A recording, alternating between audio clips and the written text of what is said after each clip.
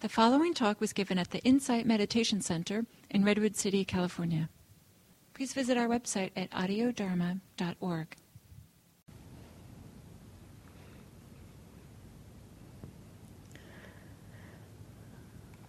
So I wanted to take a little bit of time right now before our last sitting to check in and see if there's any questions, comments,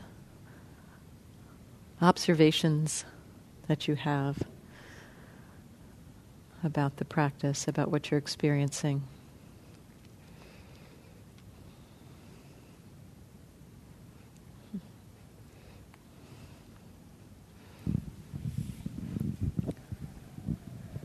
I was wondering if there's any downside to actually thinking of something that you know has a tendency to grab you and take you away, specifically so that you can watch the process. Well, so in terms of, if there's something that tends to be very sticky, the downside is that we tend to get caught in it.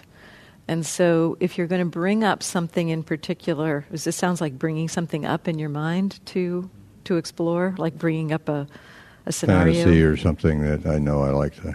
Yeah. Sort of actually that can be helpful sometimes if there is something that's very sticky, to consciously bring it up at a time when you have a little more space. You might. This is a useful daily life practice tool, actually. If there's a scenario or situation in life where something comes up and things happen so fast that you feel like you don't have the bandwidth to really be mindful in that moment, you can, later in the day, perhaps, find a time where you can sit down, be settled, and bring up that scenario in your mind. This is using reflection, and so you can bring up that scenario in your mind just enough to kind of recreate the image in your mind, image or thoughts, just kind of what was happening, what were people saying, what was my response. Maybe, 15, 20 seconds of reflection on the scenario, and then let go of the reflection and feel into what's been created in the body in that moment. And so, in that time afterwards, you might have a little more capacity to let it go, to set the thoughts aside and just feel into the dynamic set of things going on in the body and mind around it. And so, that can be a very helpful tool to begin to get familiar with the things that rapidly take us away in daily life. The downside is that, we can get caught by them, and yet if you're doing it consciously, you can monitor that for yourself. Is this too much? Do I need to, touch into this for a minute and then stop, come back to the breath, open my eyes, do something very consciously to settle the mind down, to ground the attention. I'd suggest if you were going to do something like that, you have a pretty clear sense of something that will help you if you get pulled into it. Experience of sensations of hands, or going to hearing, or going to the breath, something that will ground you again. So that's the downside, is that we can tend to get caught in it again. If you find in doing that kind of an exploration that you sit down, it's like, okay, I'm going to take 20 minutes to reflect on this. And an hour later you are lost in the thoughts around that. Maybe you need to try it in a shorter way, say, let's do 5 minutes of it, set a bell, see if that works. So, playing with it. But it can be very helpful to give us the tools to recognize and get familiar with the areas of reactivity in our daily lives, to bring things up like that. Thank you. Yeah, in the back.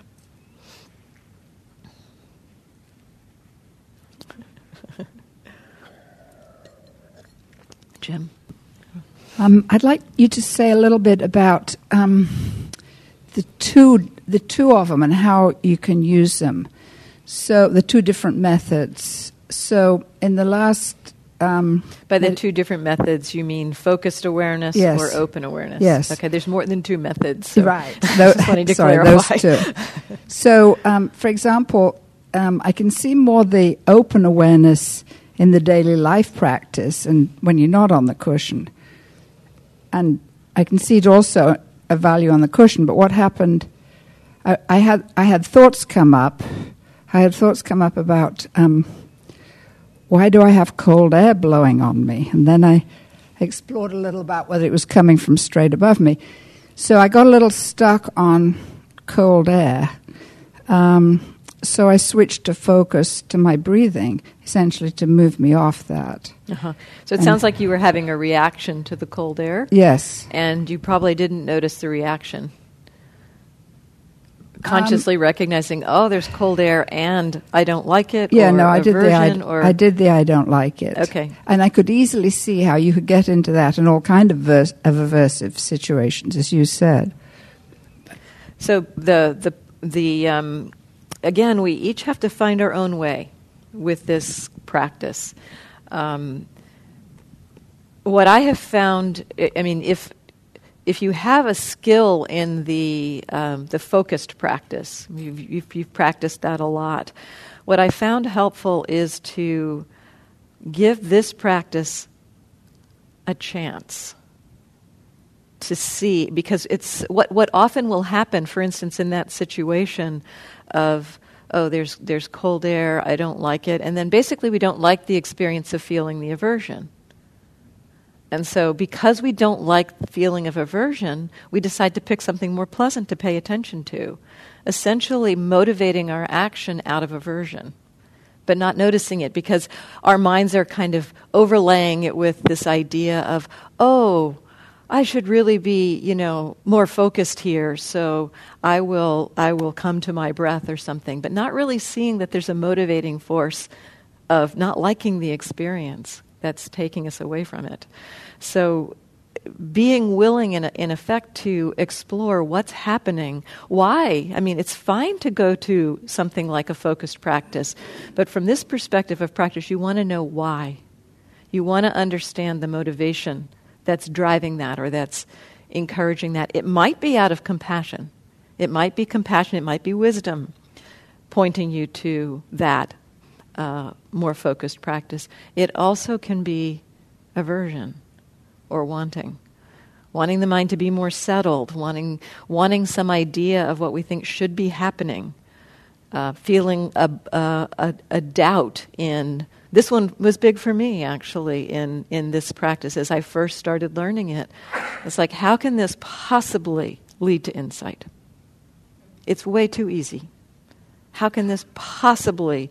It's just meeting what's happening, what's obvious. How can it possibly go deep enough to really open the mind and heart? And so it took a leap of faith for me around hearing my teacher say, "Trust, keep exploring, keep practicing, keep observing," until I really began to understand the depth that this practice can also go to. So yes, there are times when it can be helpful to move between the two practices, but really understand the motivation, what's happening there. Thank you.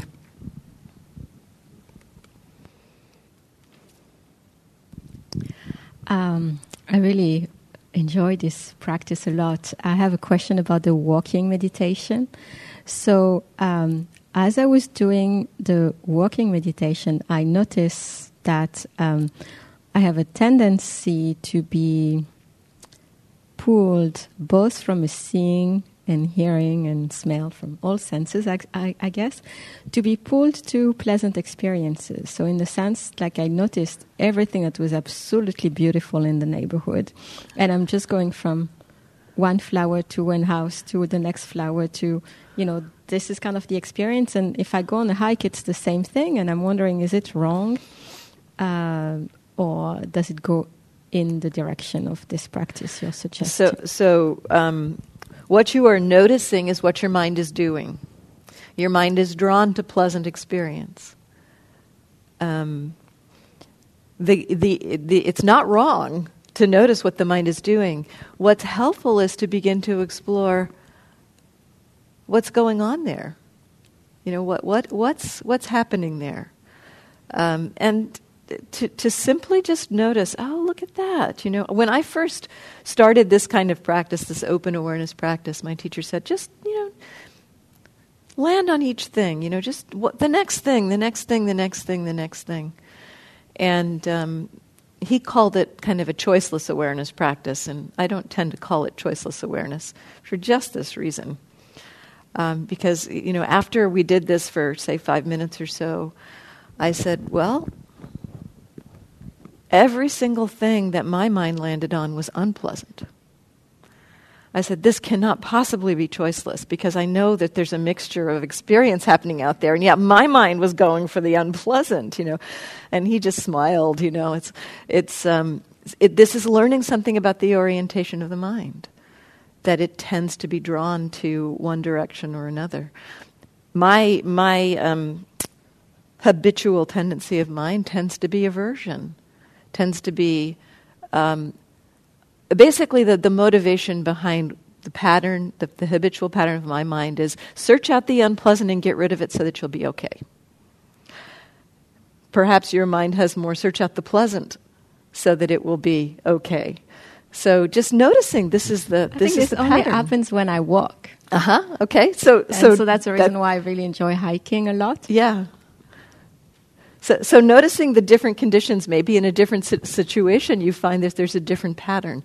So just familiarize yourself with the patterns of your mind, but don't just leave it there. It's kind of like, that's interesting. What's happening there? And you don't have to try to figure it out. It's much more just kind of hang out in the realm of just watching. You're taking a walk and seeing, going to pleasant, going to pleasant, going to pleasant, going to pleasant. You might begin to see some of the underlying patterns that are in play as that happens. So you don't have to change it. Just be curious about it. Yes, because I was asking myself, do I have to look for something unpleasant? No, you do not have to look for something unpleasant. some trash on the floor, and I was like, I can't look at that. Yeah, you don't have to look for anything unpleasant. But notice that's interesting, though, right? I mean, to see, do I need to look for something unpleasant, and then looking for it, and then feeling the aversion there. It's like, that's interesting, too, to see that.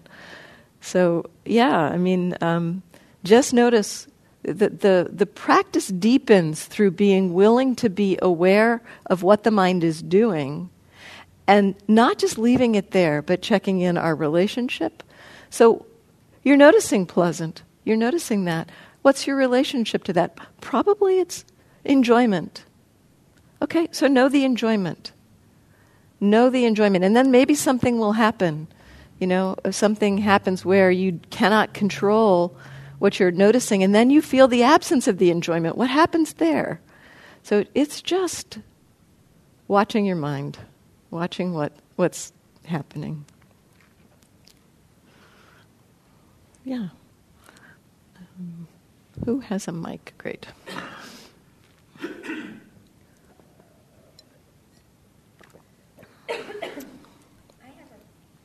No, you need to hit the button. I have a follow-up to his question. Okay, so you sit and you bring up something, and and then you wait to see what effect it has, and then do you use the same steps that you've described, where you relax, you observe, you allow, and you learn? You use those steps at that point? Yeah. Okay. Yeah, just keep noticing, and if it gets difficult, you may need to bring in some of the other tools, like set it aside, come to the breath, or notice that you tend to focus. It's like, you're sitting there, you're thinking about this conversation, and you don't actually have to wait very long for a response to happen. It'll happen pretty quickly as you bring up something in your mind that's triggering. And so you may notice a strong emotion happening, and you might notice that the attention kind of collapses onto that, so consciously broadening the attention. So some of the other tools that we've talked about also may be particularly helpful when you're working with a charged emotion. Another thing that can be interesting there is to bring in, and this is a tool I haven't mentioned so much in terms of working with difficulty. I haven't mentioned it at least today, And that is using wisdom, using recognitions or understandings that may help us to actually meet something. So, for instance, while you feel something arising like anger or something, you could drop in a wisdom reflection like, this is impermanent. This is not who I am. This is just something that's arising in the present moment. So understanding the conditioned nature of our experience. In fact, it's so clear in that scenario. You brought in a thought and the emotion arose. You get to see the conditioned nature of that emotion very clearly. And so we can bring in wisdom thoughts. 3 key areas of wisdom the Buddha pointed to: impermanent, unreliable, not me, not mine, basically a conditioned phenomenon. This is the phrase that Sayadaw U Tejaniya recommended for this reflection that I actually found very resonant was, this is nature. And for me, that's kind of like an expression of what's happening right now has its conditions. It's coming up right now. It's like a tree that's growing. That tree has been watered in the past. That tree the seed was planted, got the conditions to grow. And here it is. Of course this tree is growing here right now. Of course this state is arising right now. Kind of like a reminder, it's a recognition.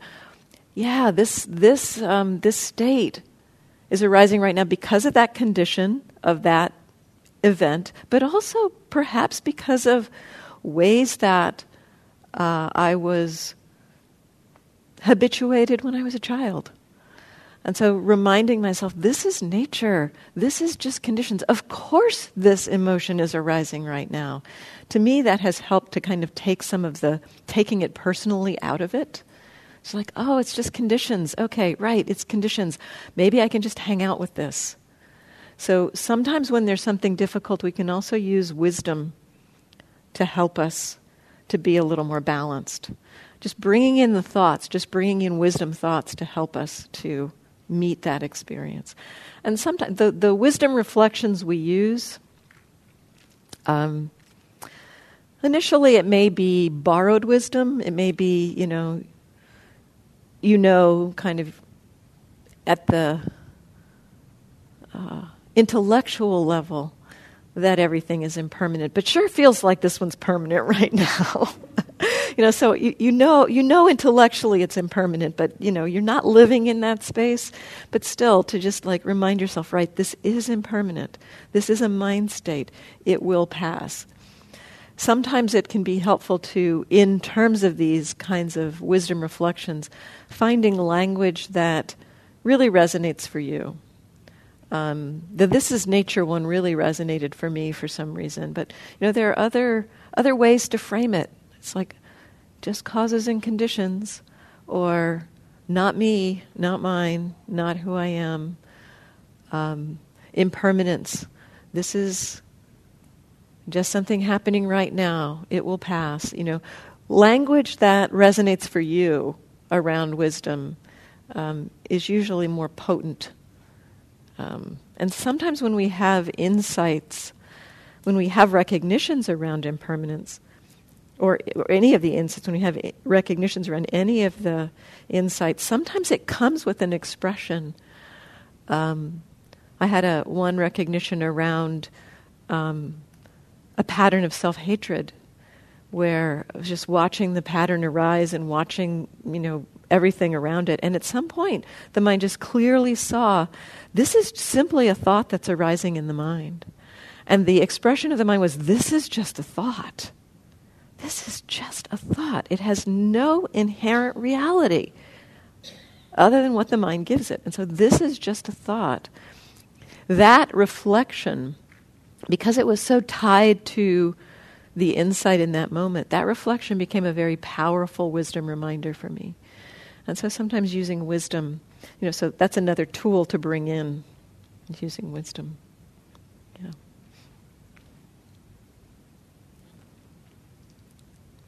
Yeah, I guess just reporting out a little bit, like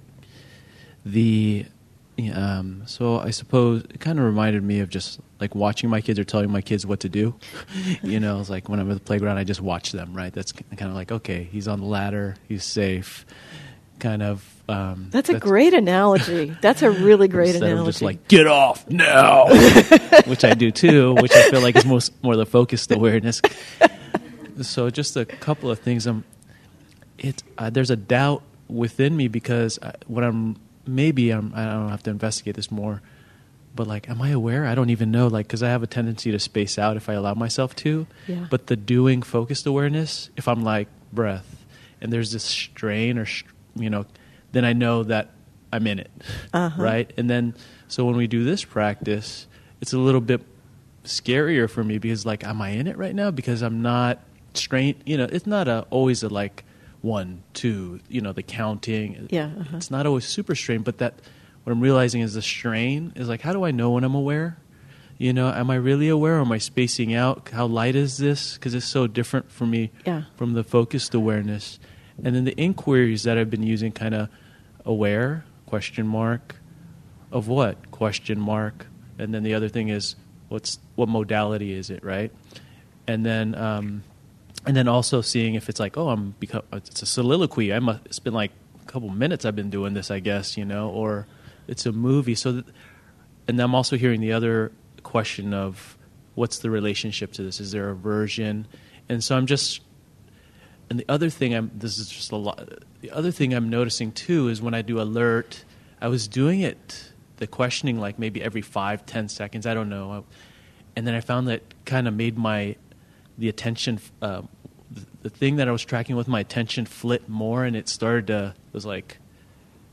became a little bit, it was kind of getting in the way, so I slowed it down a little bit and switched the periodicity of the questioning.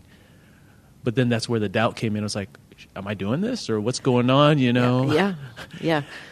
And this is not uncommon in a switch from a focused practice to this kind of open practice. The questioning, am I really aware? What is awareness anyway? It's confusing. And so some of it is just trusting in effect that it does take time to get familiar with what actually is this awareness without having something extra to do. So often we have this idea of how I know I'm aware is that I'm picking what to pay attention to.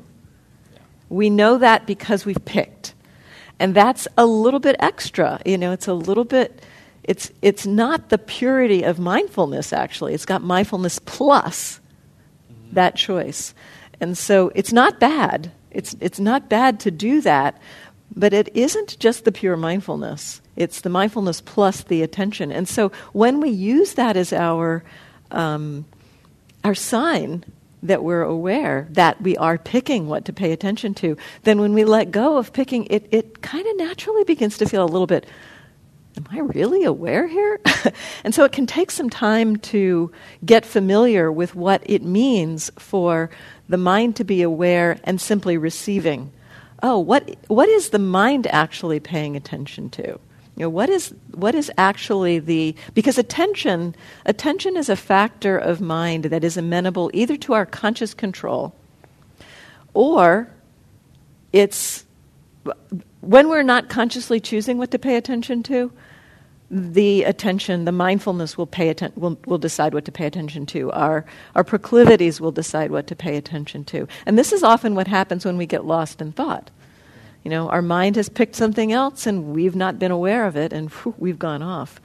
So learning how to be in that place where we're not directing the attention, it's a new skill, basically. And so it feels a little bit uncomfortable at first.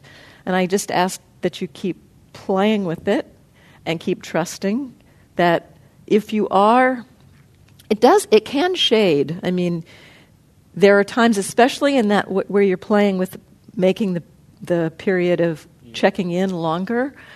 It sounds like it was a skillful thing to back off of the every 5 seconds or so, because it sounds like it was getting in the way of just being with it.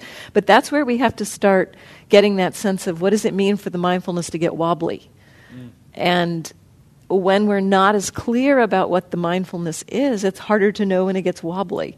And so it's like we play with it. We just explore, experiment. And that question, am I really aware? Actually, if you're asking yourself the question, you're aware. If you're even asking yourself the question, you're aware. And in that place, you don't have to clearly know what it is, but just like, yeah, I guess I'm aware. I don't clearly recognize what that awareness is. Again, partly because you're not choosing, not directing. But slowly over time, in just checking it, okay, am I aware? Getting familiar with that space of, I'm aware. The mind begins to start to recognize awareness as its own experience. And then there's much less of that confusion or that question. But it can take some time to get there. One thing I'm going to try that made me think is like, I'm pretty sure what non-awareness feels like, because I'll be like, when I go on a soliloquy or something, I'll be like, where'd my awareness go? Like, because it'll feel like, whoa, it just went out the door. Exactly. And I know that, like, I wasn't aware. I was like, nah, it's right there. Yes. And then and so that point when you wake up and you remember, right there, noticing that moment, how awareness is back. That's how it feels. That's how it feels. Yeah. And then the other thing is, aside from the directing and that stress, that, that effort that says, oh, I'm aware because I'm doing this, the other one is a noting. That's my practice habit, because I'll be like, oh, looking, listening, and that will just happen. But then I notice it doesn't allow me to kind of feel into whatever I'm aware of a little bit more, so there's a cost to that too. Yeah. But that's a little bit more of a practice habit. And I'll be last, just wondering where you think, it kind of feels like I'm putting my attention on the breath, and the noting also feels like there's this extra strain that it's like a cost that I'm not able to feel. I'm not able to be with whatever I'm aware of because I'm labeling it. Well, the habit of the labeling can slightly remove you from it. It also can really allow you to connect. But so just noticing what's happening, and if that's again, if it's simply happening, just notice. Oh, actually, that's what's happening right now. Okay, and sometimes what we think of as the habit of labeling is. Actually, the process of perception at work. So as we recognize our experience, as we go through our day, our minds have a process by which it recognizes chair, floor, wall, ceiling, light, people. And the more settled the mind gets, the more we actually recognize that process of perception at work. And it seems like a labeling.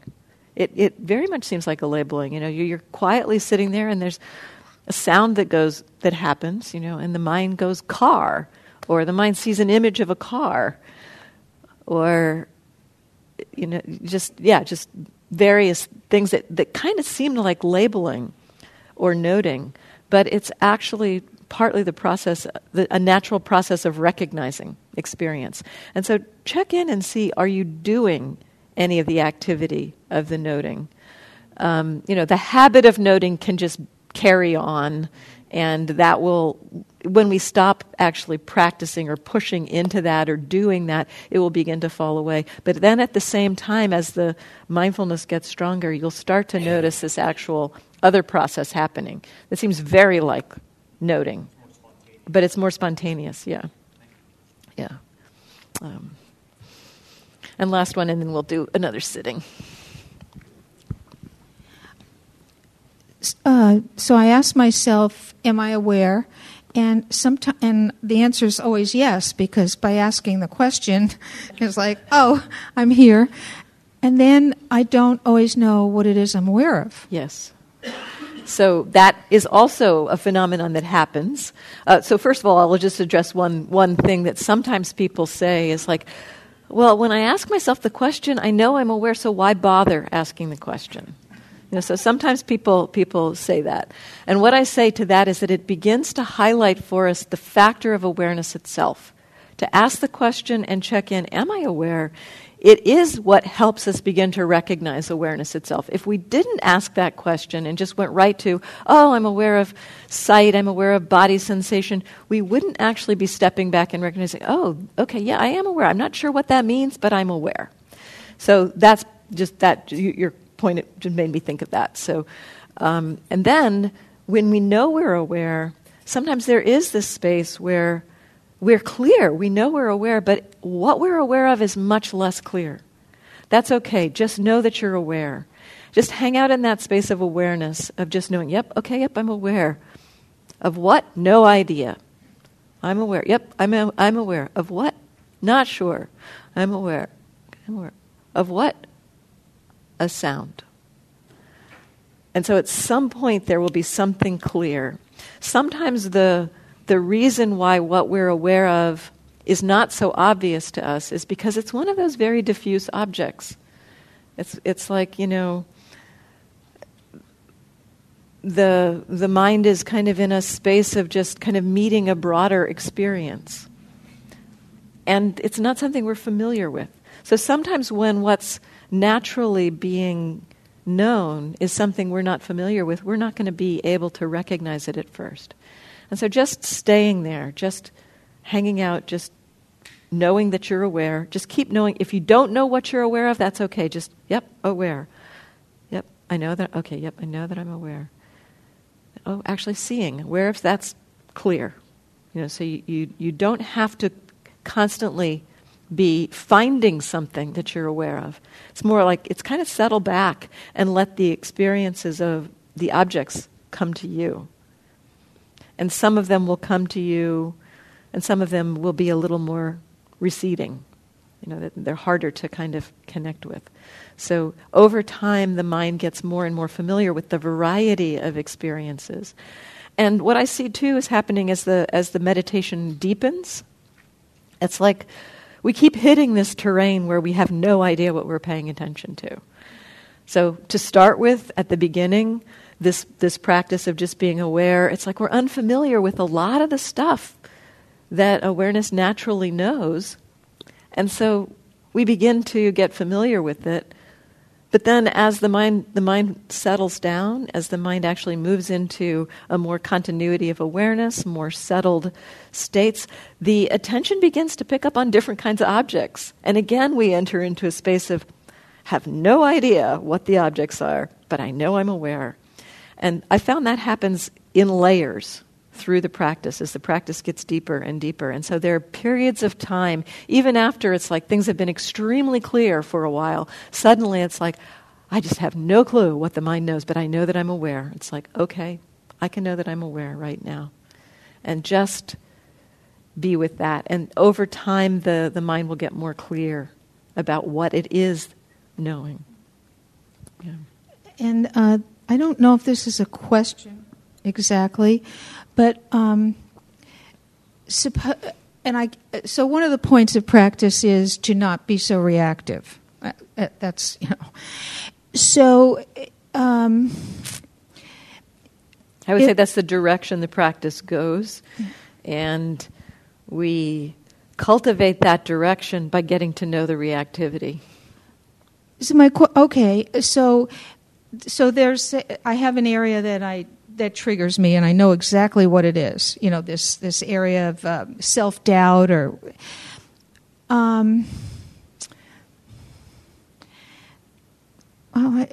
I guess the question is how do I stay with the and maybe I can't. How do I stay with the reaction? Well, you've kind of answered. I think I don't know where I'm going with this. Never mind. So, just to restate, if there's a strong reaction that pulls us out of the present moment, if it takes us into the rabbit hole, let it go and put your attention on something else. Over time, your mind develops the capacity to be with those reactions. I just remembered what the question is.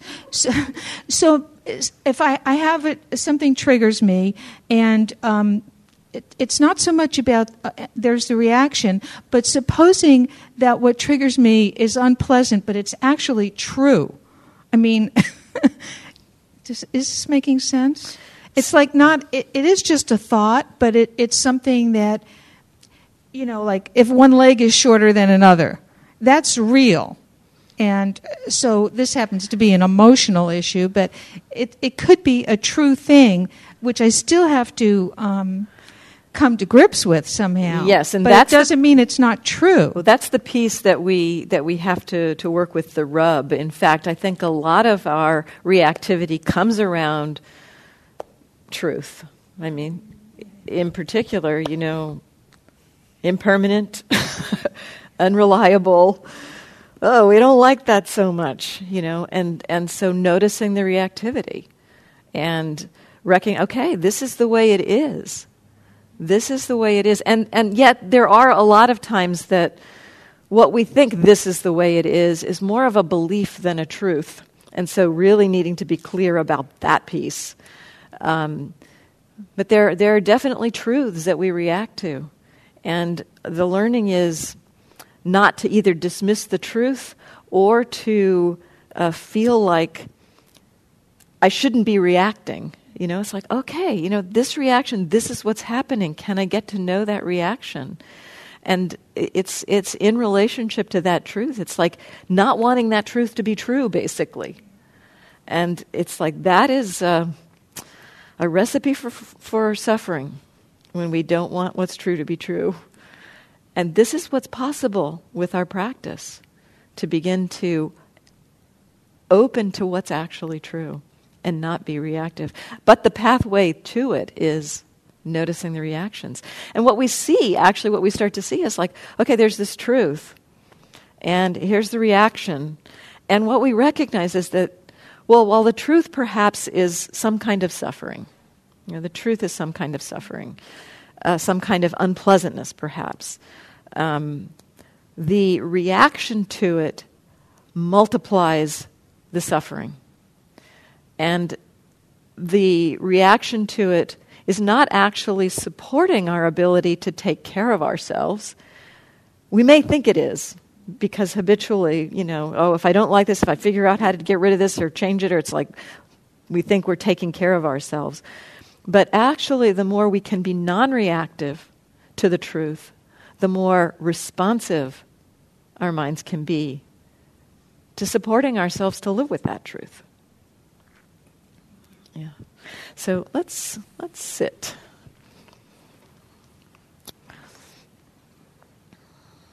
I'll just do the briefest of guideds.